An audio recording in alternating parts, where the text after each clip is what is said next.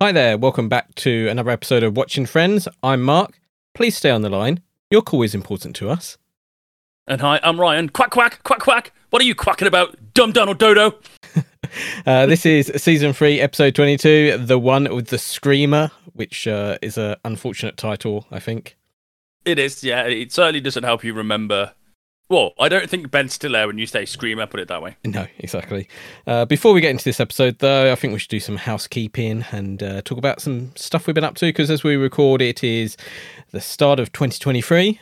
Although by the time you hear this, it'll probably be quite into 2023. Yeah, it's the 2nd of January today, so it's very early 2023 for us. Yep, so you've fully recovered after New Year's, after all your drinking. Yeah, I played a board game called Heroes of Barcadia that I backed on Kickstarter a while ago, where essentially your character model is a pint glass and you fill it with, liquid of your choice, which in my case was ale and wine. Not together, that would be gross. And you basically move around the board fighting characters, and if you roll a dice to beat a certain score, you win the fight. You lose the dice, you take X amount of damage, which then you drink your health out of the cup. And obviously when your cup's empty, your character's dead.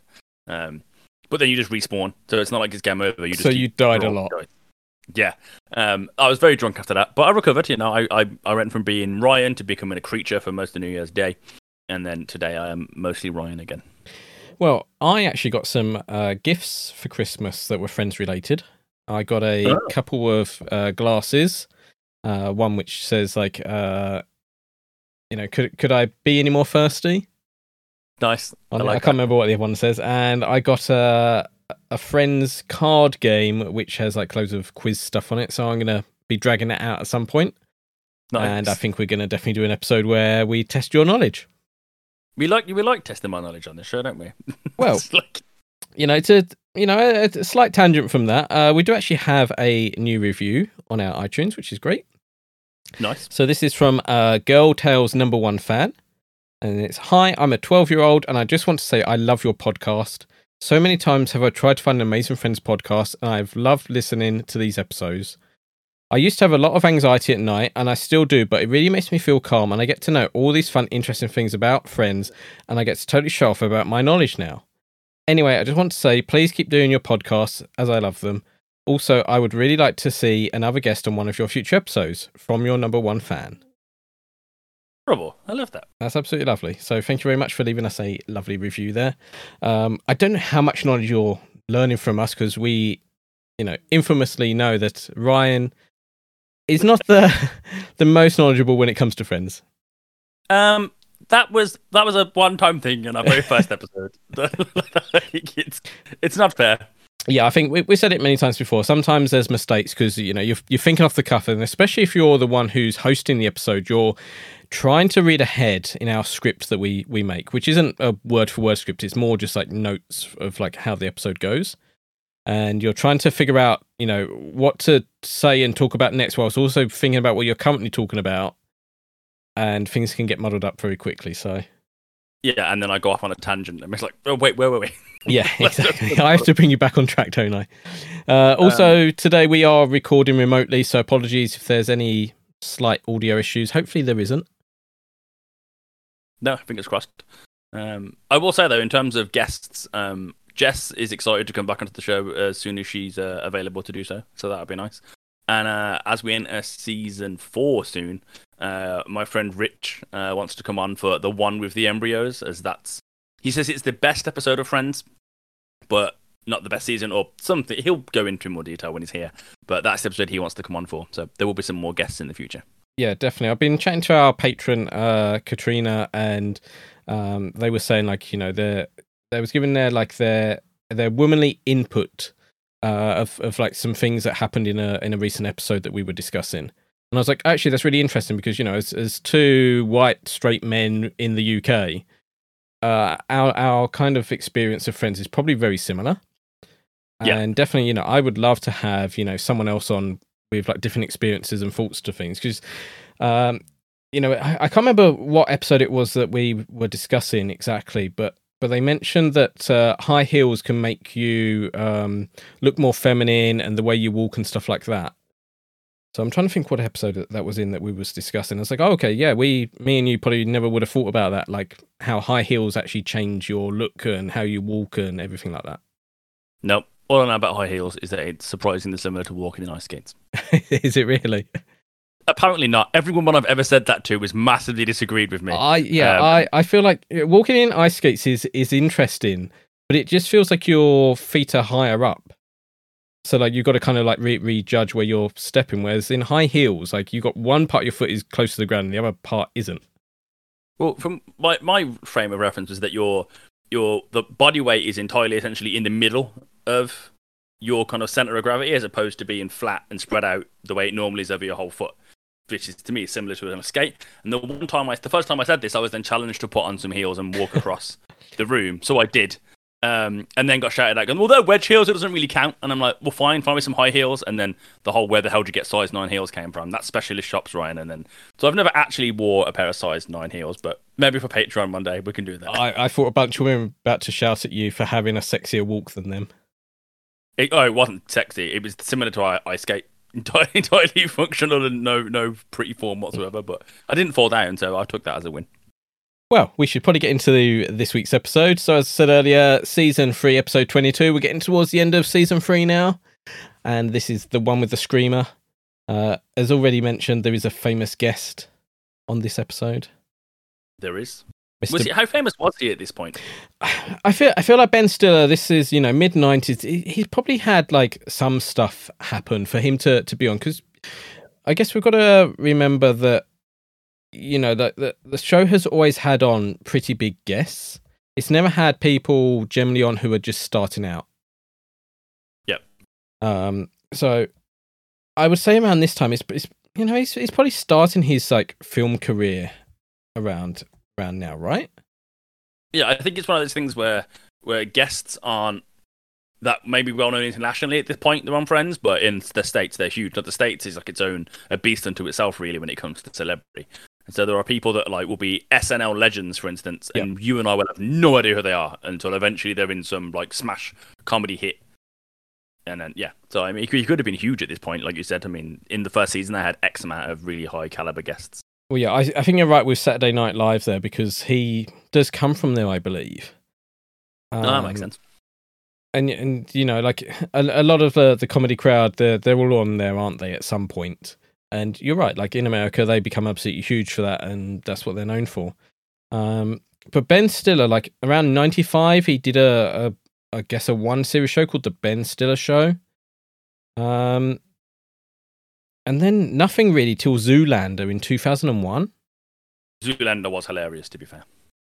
And then, I think for him, it probably was like the mid-2000s is when he started picking up things. But I'm just looking at IMDb now, and I can't really see him doing much around 95. But he must have been doing something then to be on the show and to be like a name.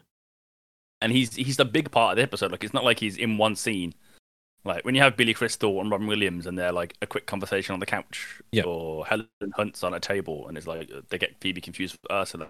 They're not big parts, but Ben Stiller's an integral part of the episode. He is, yes. So, without further ado, let's get into this. So we open at Monica's apartment, and Phoebe is on the phone, and Rachel has been waiting for a call. Turns out Phoebe is on the phone for a warranty issue for her house phone. We've all been there, haven't we? Like trying to call someone to either cancel a subscription or get a replacement or whatever, and it takes forever, right? It does. What I find funny is like the modern version of this now is because you don't really hold that much unless you like. Last time I think I was on hold was called in the passport office.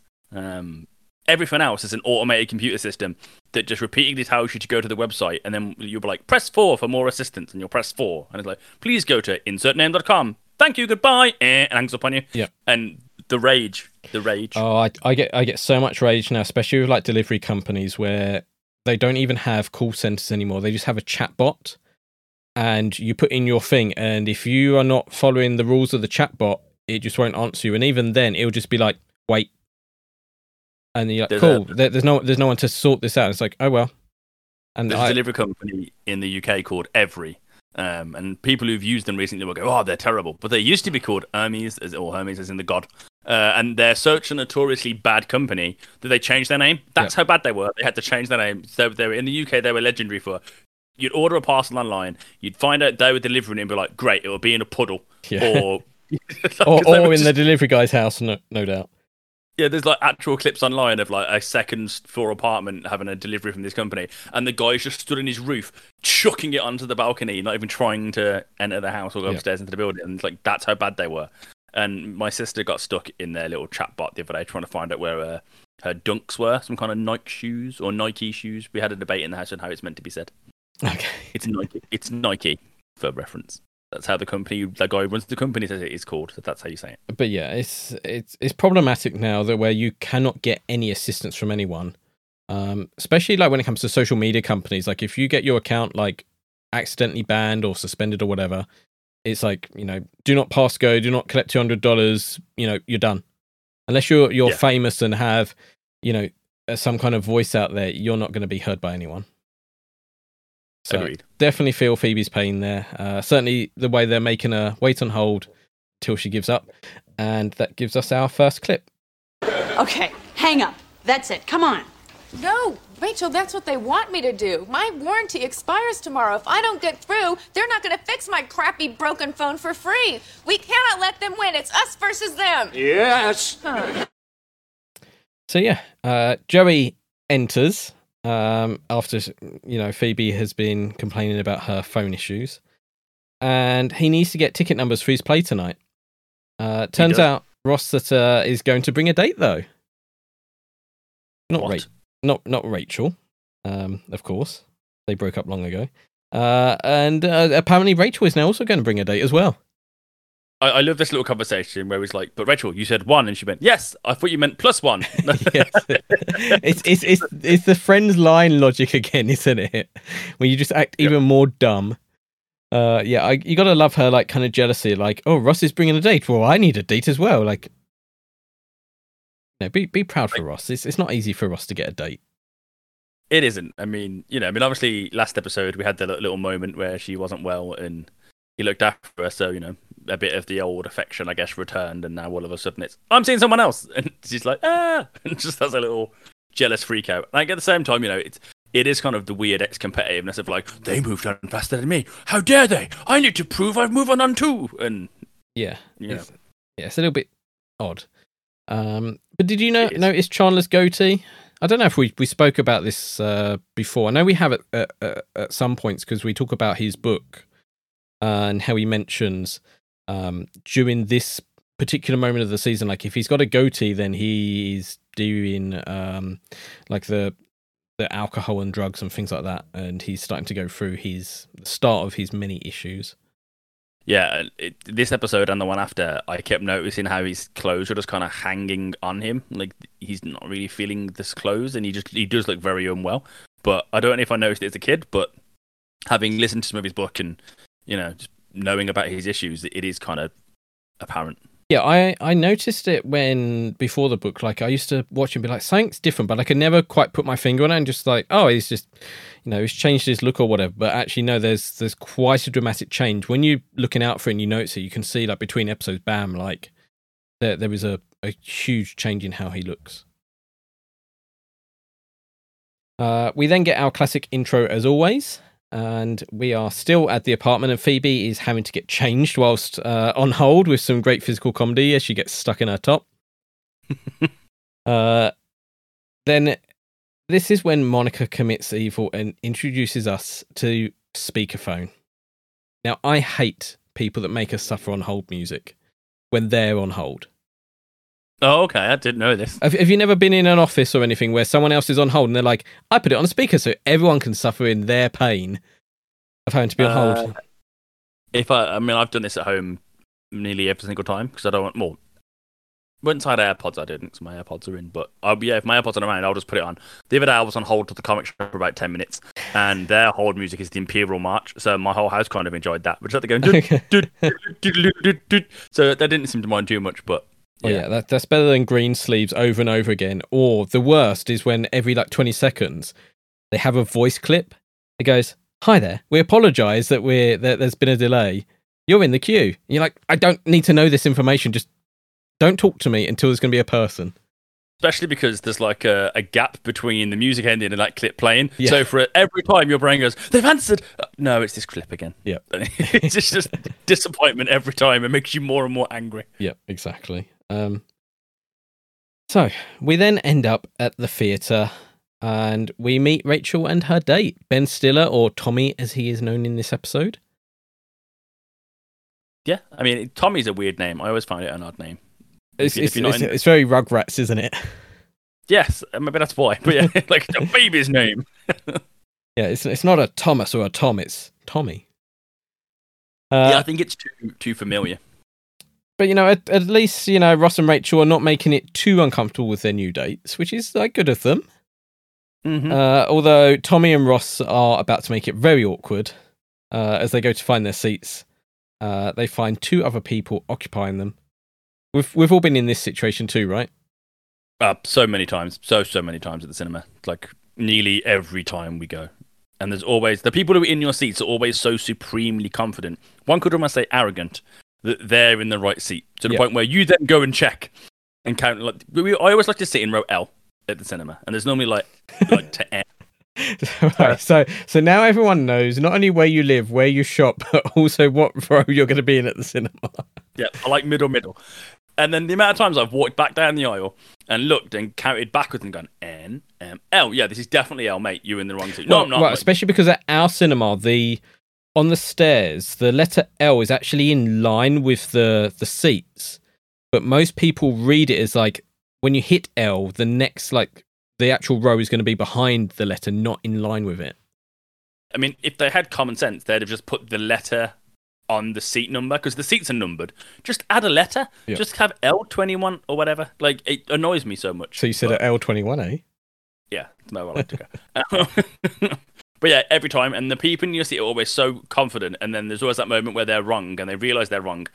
And I don't know what it's like in other countries, but in England, there's this weird social etiquette, I guess, where you can't throw it in their face that they're wrong, but you really want to. So you just kind of sarcastically nod at them that's okay, guys, don't worry. And they apologise don't worry, guys, happens all the time. Well, really, you're an ass. Well, yeah, if anyone came up to me and was like, you're in my seat, I'd be like, let me check the ticket, because I'm not going to say I'm right in case I am wrong. And I certainly remember one time I was at the cinema and there was a little kerfuffle going on at the front, and they got the usher, because they're like, we both have tickets that say we're in the same seat. And then the usher looks in, it's like, oh, your ticket's for tomorrow night. Which has to be the worst, because, someone has checked that ticket as well and just been like, yep, you can go in. Yep. I mean, I've had friends get us to the cinema and find out they'd booked tickets for the wrong day. Like, we didn't get into the cinema, but we've all, we've built on the screen rather, but we've all been in the lobby. And then we've tried to scan and it's not working, and then realised that he's booked tickets for tomorrow. And it's only done it once, but I never let him forget it, because it's ridiculous. That is ridiculous. But this brings us on to our second clip. Excuse me. I'm sorry. I think you may be in our seats. No, I don't think so. Can we take a look at your ticket? Sure. Yep. Yeah, see, this says D13, and... Oh, well, I thought that, we we were... Huh? Yeah, well, that didn't really work out too well for it, did you, idiot? What are you, a moron, huh? It says D13, okay? Look, you're surrounded by even numbers. Does that give you some clue? the usher told her... well, the usher must be right. What with all the training they go through? Get out! Here! So yeah, we've all been in the situation, except for we don't shout at them like Tommy does, do we? No, I mean, yeah, he has a very extreme reaction. It's not even like, if the person starts giving you some attitude and being very rudely defiant, I guess, maybe your voice would get a bit elevated, but Tommy goes from 0 to 1 million immediately, and he's clearly unstable. So, what do you think of Ben Stiller? As an actor? See, this is going to sound harsh, but to me, he's kind of in the same camp as like Will Ferrell and Jim Carrey and a lot of really kind of famous comedy actors, in the sense of they act, I'm not going to say like themselves, because they're obviously acting, but they have a persona that they use in movies and stuff they act in, and they're always that persona. Ben Stiller is basically the same in every comedy, whether it's Meet the Parents or Friends or obviously he's a bit dumber in Zoolander, but his mannerisms are the same. Same with Jim Carrey, same with Will Ferrell. They're all kind of that. They have a persona, and that's what they are. So you know what you're getting when you go see their movies, which I guess is kind of why they're successful. But at the same time, there's not a lot of nuance to a Ben Stiller performance. No, because I quite like Ben Stiller, but he's not a draw to me. Like, if you go, the new Ben Stiller film's out, I don't really care. But, I mean, Zoolander 1 I loved. And which is strange, because that's it's not a film you can easily recommend to anyone, I think, just because the humor is just very out there. Yeah, it's stupid. Like, it's not highbrow in the slightest. It's very stupid. I mean, the guys are playing around with petrol at one point like it's water, and it's a daft film. It's almost like a stoner film in a way. Like, you have to be in the mood, a bit like Anchorman. You have to have the right kind of humor and be in the right frame of mind to watch one of these films, because they're not laugh out loud funny. They're just dumb stupidness. Yeah, but what I will tell you is that Zoolander 2 is one of the worst movies I've ever seen. When Jess and I were still a couple, we bought our unlimited cards so we can get the cinema as many times we want in a month for a flat fee.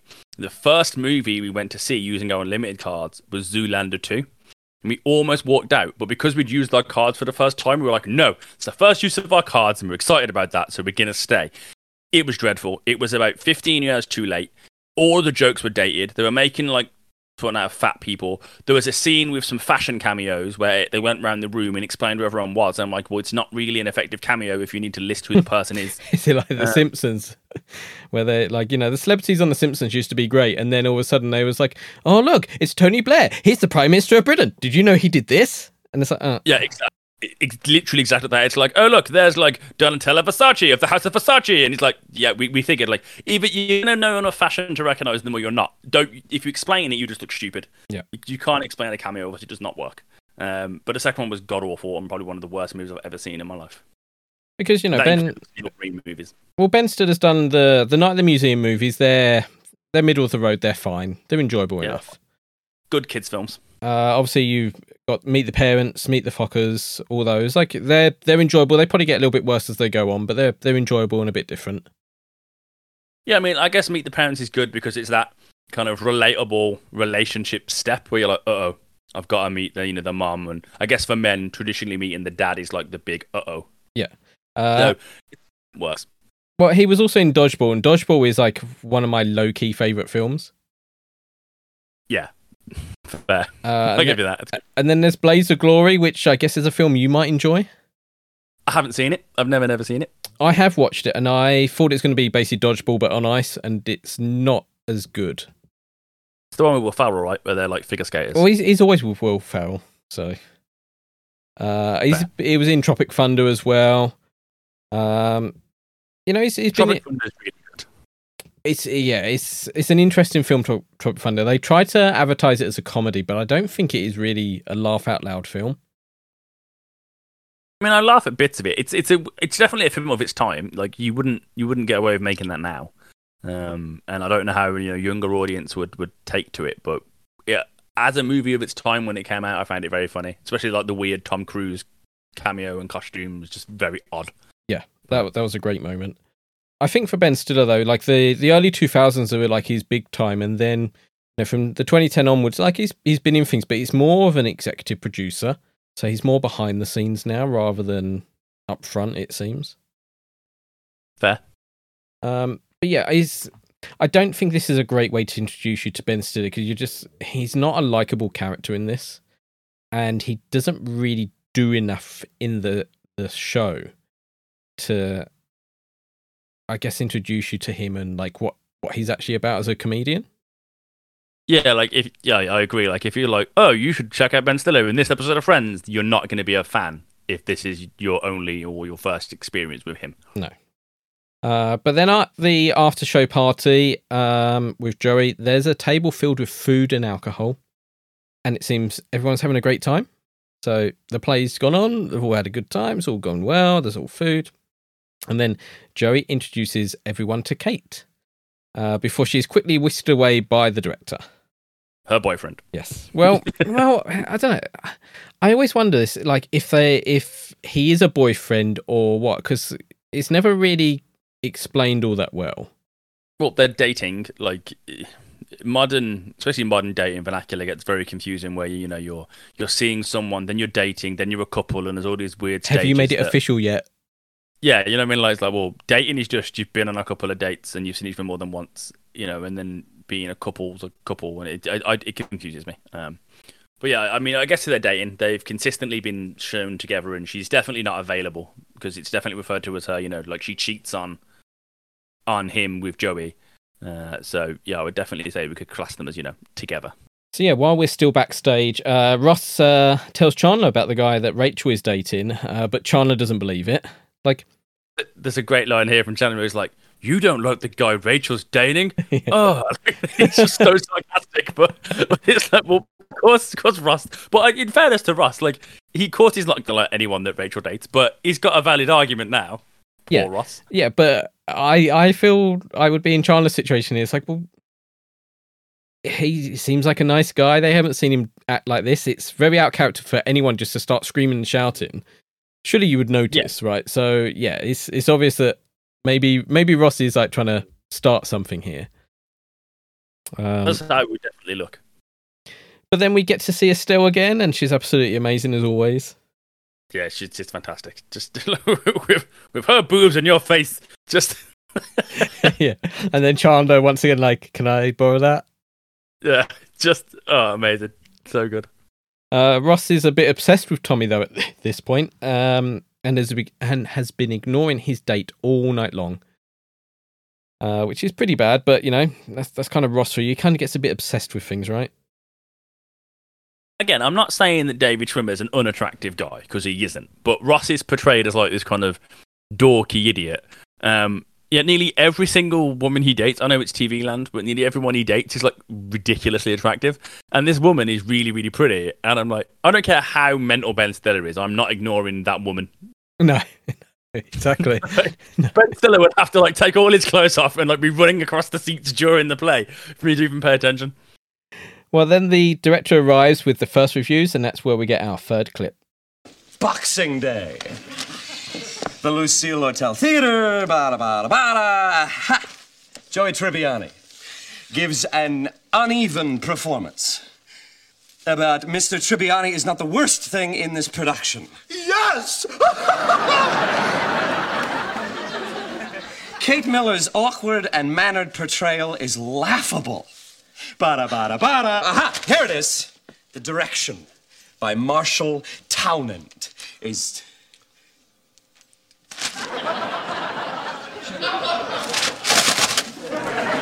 Thank you.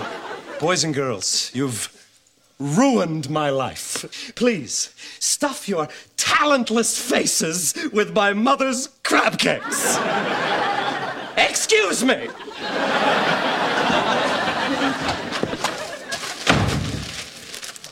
Does anyone mind if I save this?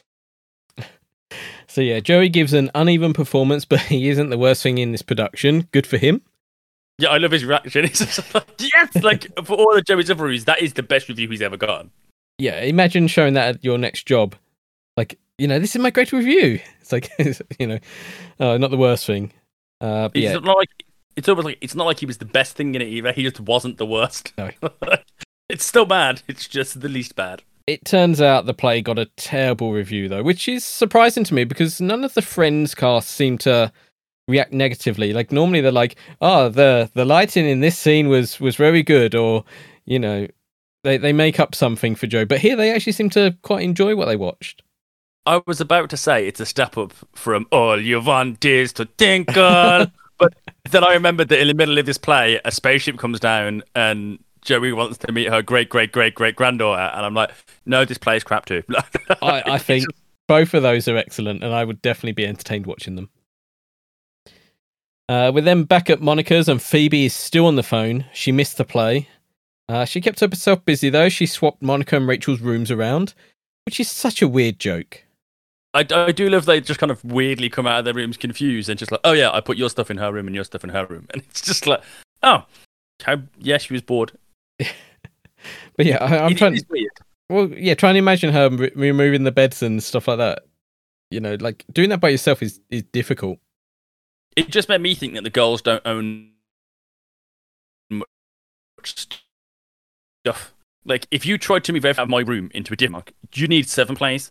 Like you'd barely get rid of the comics before I was back. I would need a team of men with muscles to lift all those comic books, because comic books in boxes are not lightweight. That's true. I mean, at least know if I know my room's safe if you get stuck on hold.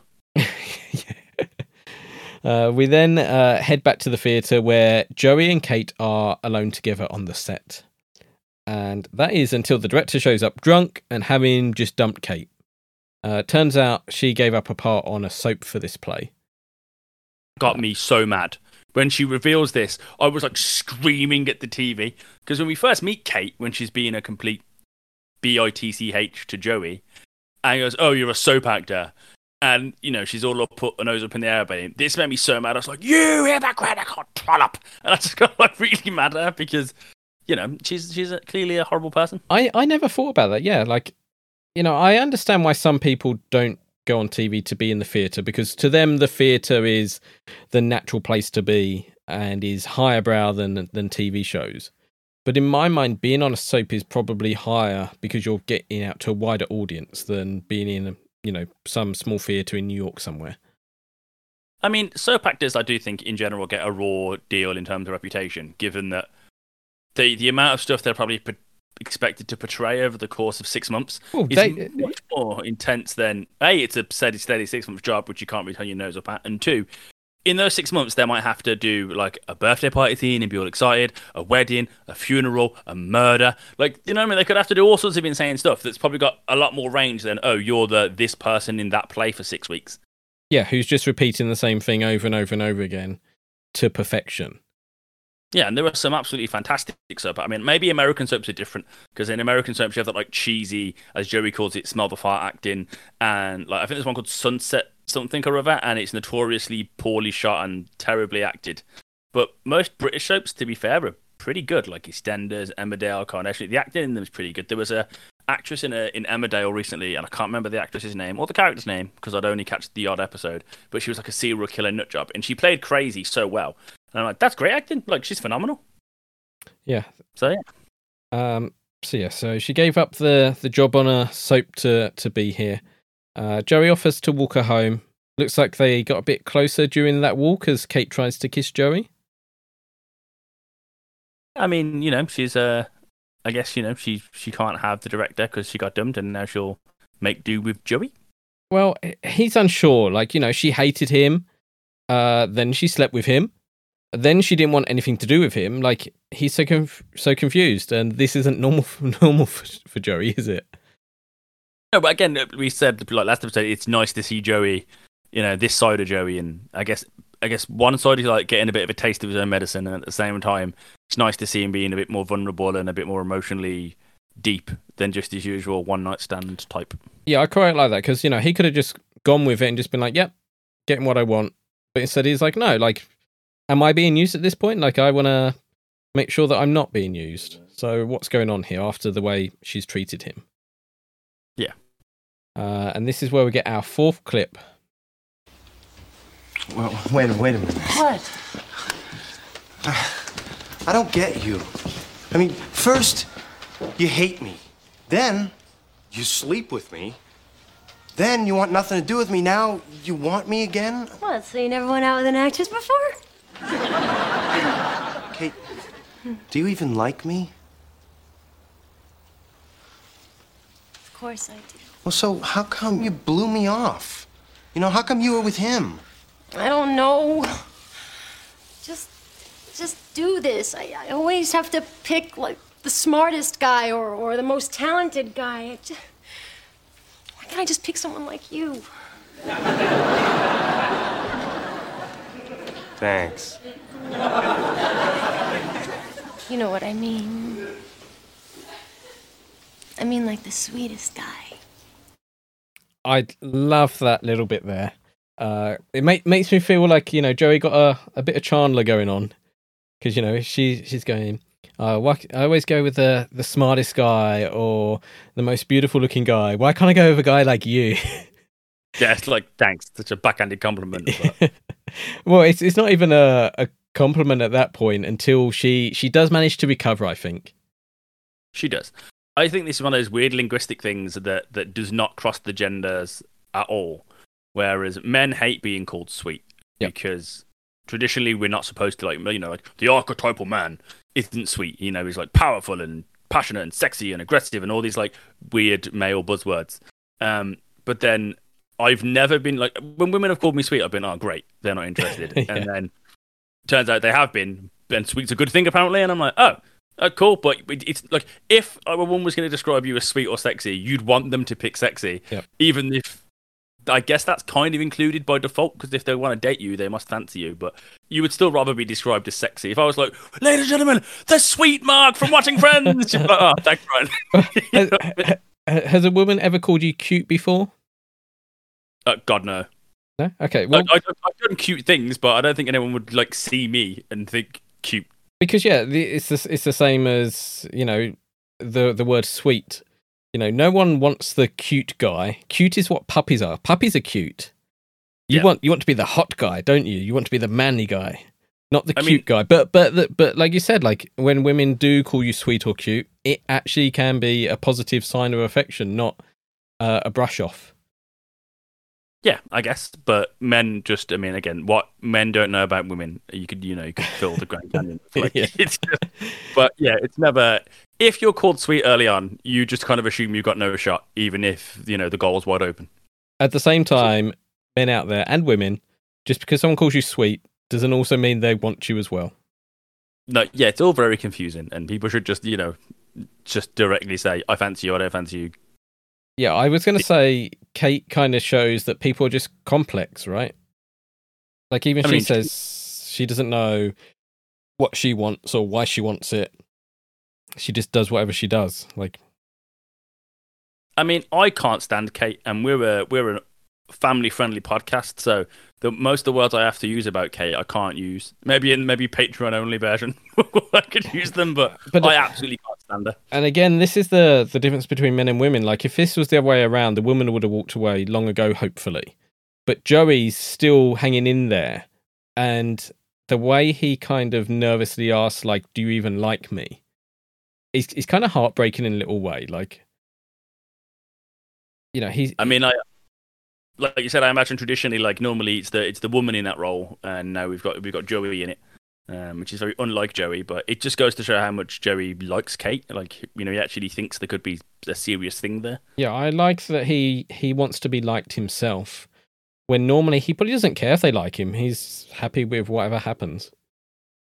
I mean, Joey sleeps around, and you know, but I don't think Joey's ever particularly like misogynistic. I wouldn't ever describe Joey as like troubling or problematic. He's you know, he meets people, they're attracted to each other, they have a one night stand. I don't think there's really much more in it than that. Occasionally we get jokes about him not calling people when he said he was gonna. No, he gets away with all this stuff because he goes up to a woman and goes, how you doing? And they giggle and look away shyly, and then next scene they're in bed together. There is nothing more to it, whereas in real life that doesn't happen. Like, I'm sure we all wish it did. Oh, the amount of women you've got up to and be like, how are you doing? You did. I'm fine, get away from me. Yeah, I've got a boyfriend. Yeah, it that's what makes it not problematic, is because it's not written ever in that way where he has to pursue someone. Like, he just it's the way you want it to be, where he just goes, I fancy you, and they're like, good, I fancy you too. The end. And to be fair, we seldom see Joey. When Joey has his adventures, you don't really see anything. You just hear about them. Every time you see Joey actually like someone, it doesn't seem to work out very well so far. Like, you know, he fancied the girl at the perfume shop, but she went out with, you know, Ombre for Men instead. So whenever Joey's actually tried to date, it's not seemed to work for him. Yeah, well, certainly in the later series, like, you have moments with Joey and trying to have serious relationships, but you kind of forget that he does try and have serious relationships, even in the earlier seasons. Yeah, he's just very unlucky. Yeah.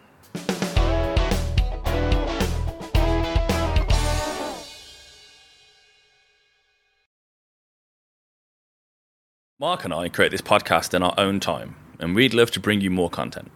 To do that, we need your support.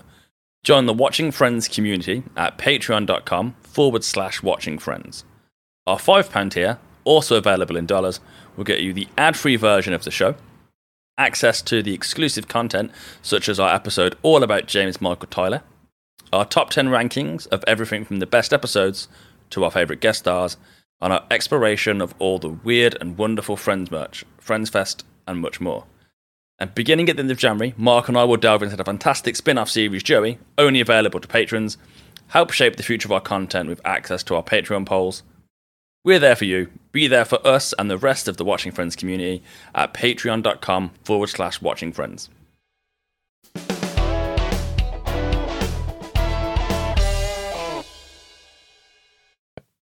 Well, Kate manages to convince him before falling asleep on him that, she does like him and want to be with him. And I like this bit because this is where we get a good guy Joey as he puts her to bed and puts her bucket down in case she needs to be sick. He's a good guy because, there's a lot of people who, wouldn't have done that. They wouldn't have let them just say, oh, I like you, and then fall asleep. Yeah, there's a whole dark path that, it could go down. Yeah. But then not only is Joey he's not neutral, he doesn't just leave her there. He cuts her with a blanket and he gets the bucket. He's a really, really sweet guy. Yeah, he could have just been like, oh, she's gone to sleep. All right, I'll let myself out. Goodbye. But he's like, no, she's probably going to need this later on. Yeah, and, we find out later he stayed there and, stuff happens, but we'll find out when I guess he chats to Monica about it later. But yeah, he's a very, very sweet, loving, gentle guy, and if you could leap into the telly for a moment, you'd want to give him a hug and a little pat on the back, like, well done, Joey. Yeah. Being good. Well, it's morning now, and Phoebe is still on the phone waiting. What I love about this is it's probably not something people ever speak about, is how many times when you've been on hold for ages does your brain go, if I hung up and called back, would it be faster? But then you get stuck in this horrible, indecisive anxiety of, but if I hang up and they're about to pick up, I'll be waiting all over again, and you never know. Yeah, nowadays, you just have 7 phones in your hands and do it. I have done that before with 2 phones, because sometimes depending on the route through the phone system can get you to places quicker. Especially normally if you get through to if you actually can get through to someone, when they transfer you internally, you normally skip the queues. So if you can get through to sales, where they're going to answer instantly because it's sales, and you're like, oh, I got this issue, they will transfer you internally and you can get through quicker. I always go for sales and cancellations because they either want more money or to keep the stuff they're getting. And oh, sorry, I must have pressed the wrong button. Can you transfer me to complaints? Yeah. Yeah. There's all sorts of tricks. It doesn't always work for all of them, but sometimes pushing 0 will just skip all the options and just take you to an operator. So that can be quicker. I can't remember what it's called, but there's a website where you can put in the company or the number you're calling, and it literally has a list the commands, so you can just with the second answer be like 4262426, and you get right through. It's amazing. I need to find out what it's called. But my sister used it the other day when she was trying to call Every. But unfortunately, his information was out of date. Yeah. So if you talk loudly on the phone, some systems are if they can hear you becoming irate because there'll be someone listening in, they will bump you up the queue. Sometimes it can be, you just do not do anything and the computer system doesn't know what to do, so it has to put you through to an operator, so that's a quicker way. There's all sorts of little ways. It's different for every company, though, but yeah, I have been on the phone once for over an hour recently for a complaint with a bank, in fact, and that was not a good time. Doesn't sound like it. No. But yeah, so Joey walks in to Monica's apartment, and he's in the same outfit. He spent the night, even though nothing happened. In fact, after she passed out, they both stayed up and spent all night talking. He had the night. The night. Death. I like how Monica explains this phenomenon as if it's only something women are aware of, and men don't have the night. They just. But yeah, they talk about you find out about a family, and there's all these kind of deep, meaningful conversations where you really get to know the person. I feel like that only ever happens once with people, and it doesn't have to be a relationship. It can be some person you've just met. You have that first day where you meet someone and you get on with them, and you do just enjoy just talking to them. Yeah, I mean, it's kind of weird. I guess it depends how long you've known them. I've known my current partner 16, 17 years at this point, so there's lots of crap we already know about each other. So But then at the same time, I guess we still had the night where suddenly you'd be like, oh my God, I didn't know A, B, and C. And you'd tell each other stories about your families that you never brought up in the context as friends, I guess. So I think it does exist. But yeah, you are right. I think it only really happens once, and then it's just kind of casual conversation after that. And I guess in this instance, Joey never normally has the night because he only has one night with them, and there's not enough time for a chat and everything else. Yeah, Joey has a night, not the night. We're then at the coffee shop, and a woman has bought Chandler a drink until she gets a look at him, and she thought it was somebody else. Ouch. That's so mean. Like, if I ever was like saw someone across a bar and was like, oh wait, is that like Claire? Oh, Gunther, take Claire a drink. And then turns out it was Samantha. Wait, I don't know what Samantha. Disney reference for you. But like, I would be like, yeah, have the drink. It'd be way less awkward for her to just have that drink and think I was being nice than for me to be like, oh wait, never mind, cancel. No, it's not her. Bring it back, please. Like, just let her have the drink. Take the last one. There's two discussions here. Like, the first one is she knows that Chandler's going to take the drink and then wander over and be like, hi there, you brought me a drink. Thanks very much. Like, who are you? And be interested, and obviously she's not at that point. But you leave, and like you eat the drink, and then you run off. Well, and the second point is like, is sending a drink to someone in a cafe or a bar a bit weird? I've never done it. I've never done it because, okay, we went out once, and this sounds like it came out of a sitcom, but it genuinely happened where a friend of mine offered to buy a girl a drink. She said yes, ordered the drink. It was passed to her. She went, thanks, and walked off. Like, just literally just left the bar by herself with the drink she'd just been bought. And he came outside and was just like spitting venom about it, being like, what the hell? And I was like, in fairness, dude, you didn't say, could you, should we have a drink? Can I join you for, you literally said, can I buy you a drink? So going on the language you used, she's well within her rights to just swap. Like, there was no expectation from what you said other than, yeah, buy me a drink. If someone walked up and went, Mark, do you want a McDonald's? You wouldn't say no, would you? You'd be like, yeah, sure, I'll have McDonald's. I guess that's slightly different though, because like he's like face to face there, but like sending one across the bar to someone you've not even said hello to or even knows you exist is, I don't know if it's like trying to be a powerful move or what. It's very film like. It's what people do on TV shows and in films, not in real life. It's a bit wimpy, if you ask me. Like, you're basically getting someone else to break the ice for you in like a really like out of their way. You're like, oh, hello, barman, whose job it is to do this. Can you go indicate to that person that I exist? And Timmy's like, well, no, if you want to talk to that person, like, go over and like, can I join you for it? I am too lazy to go over. Can you send them a drink and then hopefully they'll come to me because I'm quite comfy and there's not many seats in this bar and I don't want to give up this seat. Well, like, if I was at a bar and someone was like, oh, this drink is from that person over there, I would be like, cool. Like, I mean, I'm pretty social. I'd probably have a drink with him anyway, but it's like, well, if I didn't, what am I supposed to do? Like, am I supposed to then be like, yay, beer? Or go over? Do you come over? Do you invite you? Like, what's the protocol? I think you're meant to go over and go, thank you for the drink. Who are you, mystery stranger? I've had drinks sent to me before. Not on purpose. In the world of QR codes and mobile ordering on your phone, people put in the wrong table number. And, Mark, you set us up for an interesting tangent then, and no, it was a clerical error. Yeah. And stuff turns up, and they're like, "Here's the drink that's ordered for table 24." You're like, "I didn't order it," and they're like, "Well, it's on the receipt, so here you go." All right, I guess I'll enjoy my free drink. I remember when like apps first came out in the UK for like pubs and stuff, and people would just be filling their social media going, we're at this pub, table 24, cheers guys, and you could just remotely send people drinks by logging into the app. Yeah. That was a thing for a while. It was quite fun. Yeah, we should try that on our podcast, shouldn't we?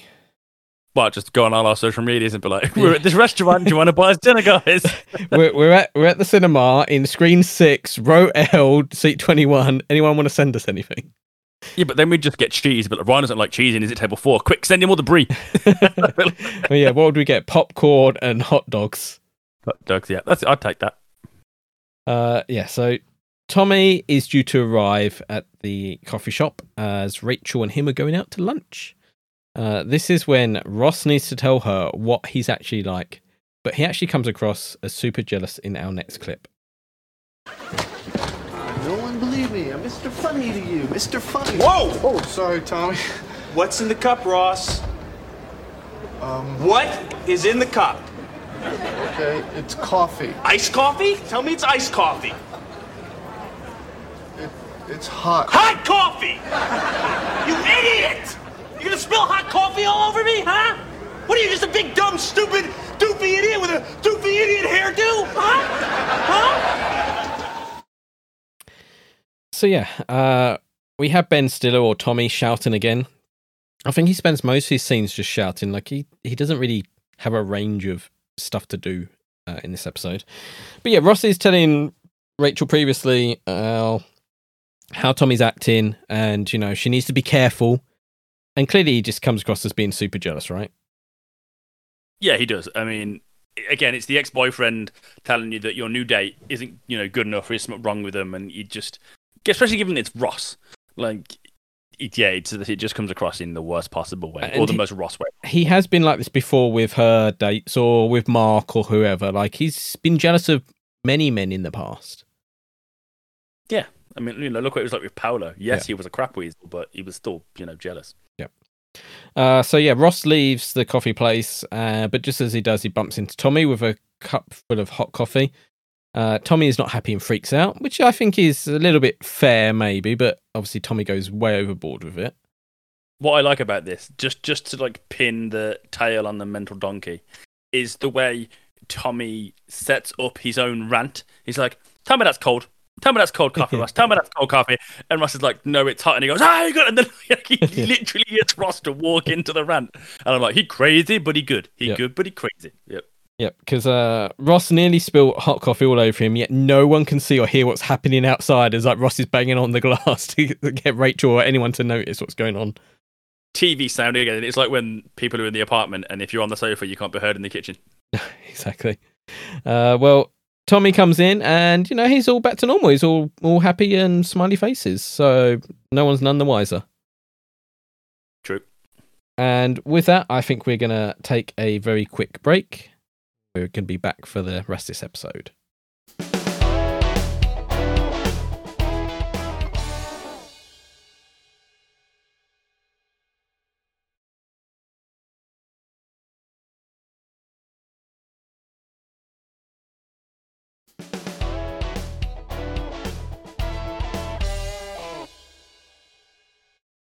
And we're back. So we're back at the play because it's still going on despite the terrible reviews, because I guess once it starts, it has to carry on. I think someone would review it before it went out live to, tell them that it's terrible. Well, normally you have like a press night, don't you? So there'll be a press night before opening night. So that's what that would have been. That's why they was all quite happy. Yeah, and then you'll have your press night, and then the reviews come out, and then that would normally dictate how successful your play is going to be, especially if you're like off Broadway. Like if you're already on Broadway, you probably don't need to worry too much because you're in a Broadway show, so people are going to go see it. Like if I get cast in Hamilton, I'm pretty much set. Whereas if you're in some, random show about God knows what off Broadway in a tiny theater, that review's going to probably make the difference, especially if there's like a theater, not but like a group of people like theater aficionados who look at that review and go, "Ooh, I'll dodge that play now because Bob said it's crap." Yeah, again, this was pre-Google, pre-internet, well, not pre-widespread internet and social media, where you actually had to read the newspaper to find out reviews. You couldn't just go on your podcast and listen to us talk about it. You had to go watch it. Well, yeah, in the UK, there's a magazine called Time Out, which I think's UK based, but used to be just London. It used to be like, here's what to do this week in London. Like, here's all the theatre shows, here's all the restaurants, here's whatever else filled with reviews and stuff to do. But yeah, now you would go online or see on Twitter, or your friends will tell you about it, right? Yeah. So yeah, we then end up with the play having held the curtain for Joey because he's a little bit late. And then we get some amazing acting. Except Kate is not there. Where is she, Mark? Well, she got a job in LA. Oh, nice to have to tell Joe. Yeah, but Joey isn't concentrating while he's doing his job. He just wants to know what happened to her. And this is kind of funny because he's trying to ask while he's in the play and everyone's watching him, and he's not subtle about it. No, like if you're in the front row, you're definitely hearing what's going on here. Yeah, like, what the hell is this part to play? Like, are they just having a chat? Like, what is this? But back at Monica's, Tommy needs to use the phone, but Phoebe is busy using hers, still, many days later. Yeah, it's been how many days now? Don't know. Friends logic, right? I'm assuming 2 days at this point. Chandler says he can use the boys' phone across the hall, which is nice of them. Yeah. And then Ross tries to make Tommy scream again, but by nearly throwing hot coffee all over him, but Tommy doesn't react this time. Yeah, which is weird, because, you know, if he was just an angry psychopath, anything should trigger him, but... Yeah, because I love the way, you know, Ross runs into him and is like, whoa, I nearly spilled my hot coffee all over you. You're not going to react to that? Not going to shout at me? I mean, as we like to do on this show, Mark, let's go a little bit Roger. And maybe Ben Stiller or Tommy is aware of his crazy rage and aware how much it negatively impacts his chance of dating. So around prospective dates, he's very aware and controls himself, which, you know, I think it's a very deliberate choice. I think Tommy is a bit of a terrifying sociopath. Maybe, or maybe he's just very stressed in his job or whatever, and, you know, the anger comes out at inopportune moments. And, you know, at this point in time, he's with Rachel, he's in a comfortable place, he's happy and fine, right? You'll make excuses for Psycho Tommy. But any chance you get to throw Ross under the bus, you're just like, yep, no, let's reverse back over him. Pretty much. I'll get on the Ross train later on in the show when he starts getting a bit better. All right. But Tommy's in the apartment, though, isn't he? And he notices the chick. Yes. So yeah, Tommy notices the chick when he's in the apartment. I do love the Game Boy that's in the pen that the boys have made for the chick to keep the chick in a secure area, but he's got things to play with. Can play some Game Boy. Can't get bored, yeah. No. And he picks up the chick, and it does a mess all over his hand. And this is when Tommy starts yelling at the chick and the duck. Hey there, little fella. Mr. Fuzzy Man, how you doing? Oh. Ew. Oh, ew. Gross. Idiot! Stupid little fuzzy yellow creature! Oh, look at me, I'm so cute, I'm a little chick who's disgusting! God, you're so stupid, how are you not yet extinct? Quick! What are you quacking about? Dumb Donald Dodo! Step away from the duck. Oh, I'm sorry, little Mr. Chickadee. Sorry you went duty in my hand! Well, I guess we're not going out anymore. Man! I really love that last line, the way he says it. I guess we're not going out anymore. Yeah, like it's somehow Rachel's fault. Like, you're not accepting me randomly screaming at adorable animals. Yeah, because everyone is in the doorway here. They noticed this time what Tommy was doing. I mean, you did. Yeah, how did they get there, though? Like, did Ross corral everyone and push them to the doorway, or did they hear him screaming and ran across? Like, how did that happen? Well, I am assuming the doors for both apartments are just open because that's what the guys tend to do. They just leave the doors open. And it's a New York apartment. It's probably not very well soundproof, and he's shouting pretty loud. True, he is, to be fair, yeah. Now, I remember in the reunion, they talked about Ben Stiller and how funny and amazing he was. I do wonder how much of this is ad-libbed, because you can tell it's probably a little bit scripted, but at the same time they've probably just been you go off and shout, and some of the stuff he comes out with is quite funny. But it's, I kind of feel like he probably did more on set that wasn't recorded that was probably better. Yeah, if you think, he's probably in this episode for 7 minutes of the episode, if that. But they would have spent a whole day, if not a couple of days, shooting scenes with him. So there's plenty of opportunity for him to be hilarious. Well, we're back at the play, and Kate turns up. She tells Joey that she's leaving for LA for General Hospital. So she got a part in the soap still. They still offered it to her. And she had a great night with him, but she can't stay just for him. She's got to go. Her flight is in an hour. And, Joey has to carry on the play and uses this time to say goodbye to Kate whilst he's doing his normal lines. Which is great. Just staring over the actresses on stage with. just straight past her, straight at Kate. Yep. I mean, it's nice that she did turn up. It sounded like she wasn't going to. She was just I'm leaving now. Yeah. So yeah, at least she did turn up, but yeah, he's in a tough place because he can't just leave his job, even if there is an understudy there for him. Although we don't see one, because we see one for Kate, because obviously he sleeps with her. He does, but we don't see one for Joey at all. But yeah, he can't really just leave for his personal matter. I mean, it's one of those things where, like, she's got a job on a soap, so it's probably a long-term role, more than likely. And it's not just the case of leaving this job, is it? It's leaving this job, it's leaving New York, it's leaving his friends, it's leaving his family. Like, that's a lot to do for a person you've known a couple of weeks. Yeah. Like, I am a fairly, soft-hearted romantic, but I ain't leaving my life after a few weeks. Like, that needs to be, a long-term plan. Well, especially, like, yes, while she will be across the country, like, if there was still something there's nothing stopping them getting flights or whatever. Yeah, true. So I suppose if we take, the realistic options, it's, 5-6 hour flight from New York to LA? Yeah. It's not unthinkable that they could manage that. No. I feel like if I were Joey, I'd be like, well, your first weekend off, I'll fly over. Yeah, see how it goes. Yeah.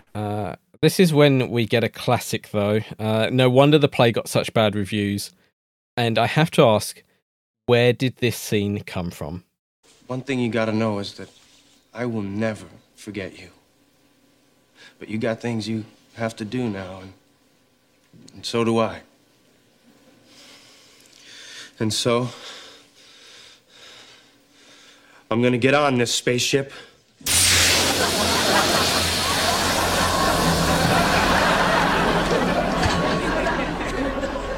And I'm gonna go to Blargon 7 in search of alternative fuels.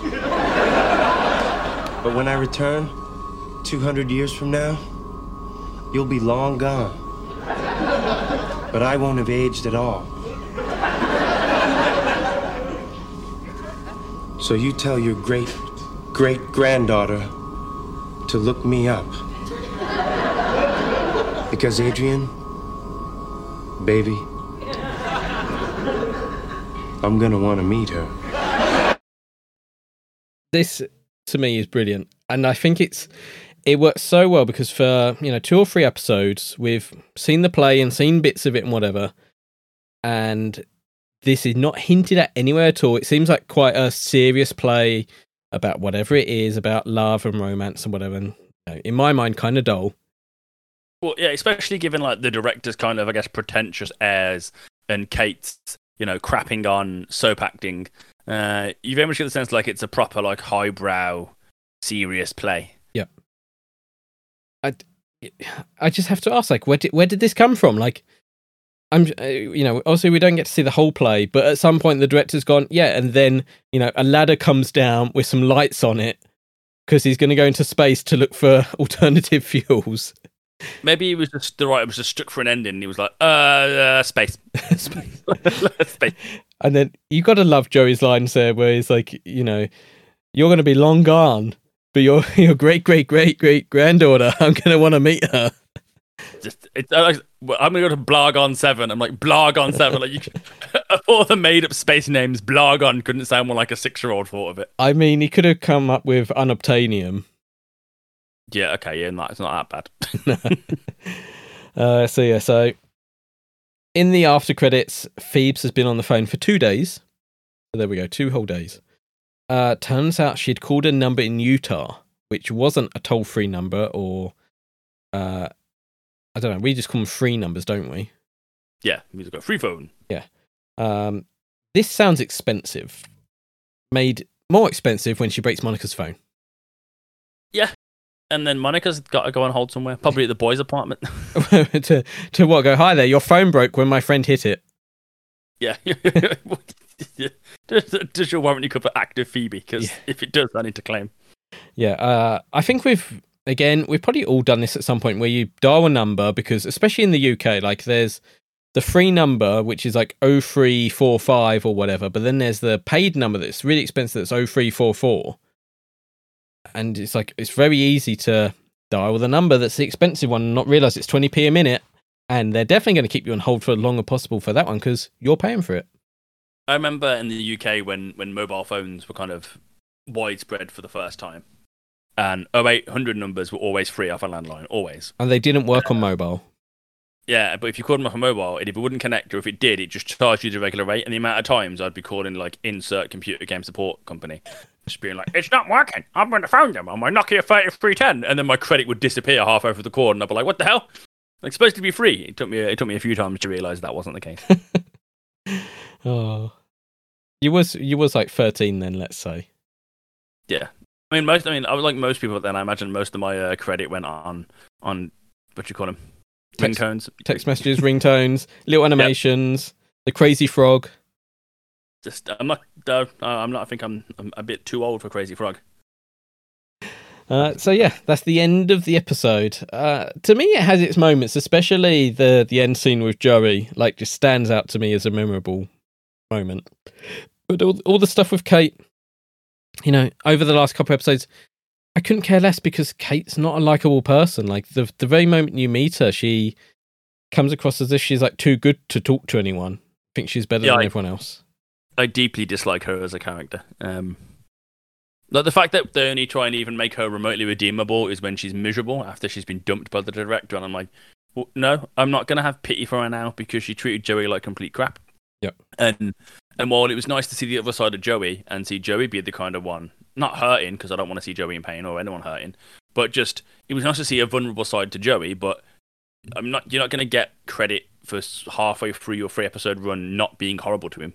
No, we definitely get this better in later episodes when, especially maybe like him and Rachel, where, he clearly cares for her, but it's not going to work out and it's painful for him. Yeah. So yeah, she's not likable. I don't like Ben Stiller in this and Tommy. Like, all he does is shout. There's nothing to his character. We don't get to know him. I feel like the guy that Phoebe dates, who keeps falling out of his short shorts. I feel like we get to know him better than Tommy. Tommy's just a guy who shouts and he's got anger issues. Yeah, he's in 3 scenes? Like, play, coffee shop, apartment, and that's it. Yeah, and he shouts in all of them. I mean, Ross gets some redemption. I don't think anyone kind of realizes that, Ross was right, and, maybe, he wasn't jealous. Hang on. If I'm remembering this correctly, the only direct line he says to Rachel is, "I guess we're not dating anymore then." Like, it's the only time we see him talk to her. Well, he, at the theatre, him and Rachel are together, and that's where, Ross kind of makes it awkward by being like, "Oh, she told you that we used to date?" And he's like, "No." Yeah. I don't think he actually has a proper conversation with Rachel at any point in the episode, though. He does in the coffee shop as well when he walks in, but, well, not a proper conversation. Like, yeah, we never see them interact as a couple besides standing next to each other. True. Yeah, it's weird. So, but yeah, in the reunion, they were, always talking about him, and yeah, it's very odd to us as people watching from the outside. Like, we don't see that come across in the episode. It may have been a great day on set, but he was not a great person in episode. No. So yeah, it's not a great episode, and certainly as we get towards the end of season 3, it still hasn't quite picked up to the levels I kind of was thinking it would, or expecting it to be. I was thinking about this, and I'm trying to is it because we were in this kind of weird on a break Fallout style come down of and everything's just leveling off, so it feels less good because it's not as dramatic. Because they're all fine. Like, the episodes that we've seen, so far post break have been fine. They're not great. They're not amazing. I don't think they're going to be on anyone's favorite lists, but they're certainly not terrible episodes. No, because this is probably the weakest one of them so far. Because season 2 ended on a high, and the last few episodes were quite on a high. We've basically got the one with Ross's thing, where he's got his skin growth, which is an alright episode. Yeah. The one with the Ultimate Fighting Champion, I quite like, but it's not a strong episode. And I like the episode. And then we have the one at the beach, which is an episode I really, really like because it's so different. Well, yeah, anytime you're not in Central Park or outside, you're happy. So it's like, oh my God, sand. Mark loves it. Yeah, pretty much, right? So yeah, I think that brings our episode to a close. Ryan, where can people find you if they want to hear more of your sweet voice? Well, you can't really hear more of my voice other than on our Patreon, but you can read my words on gamehype.co.uk for gaming news, reviews, and all your general gaming shenanigans. And you can find me at fuzzballs.co, where I draw cute animals and put them on t-shirts and notepads and plush toys now as well. So check out the plush toys that we got made. Yeah, I haven't got one next to me today to like try and squish in a microphone. Yeah. Yeah, maybe we should, because we are doing this remotely, maybe we should record ourselves and put that up on the internet. I think we should make plush Ryan and Marks and sell them. Oh, yeah, we would sell none of those. We might sell one each to our mums. Would they be anatomically correct, though? No. Just like Action Man. Yeah. Welded on pants. Yep, they'll be stitched into our pants. Yeah. Well, you can also find us at watchingfriends.com, where we have a contact form that you can write to us. Tell us what you think of this episode or other episodes. We like to read your comments and happy to read them out. You can leave us a review on iTunes if you want to help support us. Every review helps because it helps the algorithm and us get noticed and find new fans. If you want to support us with actual cash money, you can do so at patreon.com/watchingfriends, where there's a bunch of different tiers. We get ad-free versions and we do bonus shows, and basically you help support us to do this and to pay for the hosting and the equipment and, tea for Ryan. I do need tea. I always need tea. Too much tea. And you can also find us on Facebook and Twitter, if it still exists, at Watch Friends Pod, where you can also write to us and we'll read out anything you say there too. So thank you very much for listening. We hope you've enjoyed this episode. We'll be back again in a week's time. It's goodbye from me. Cheerio.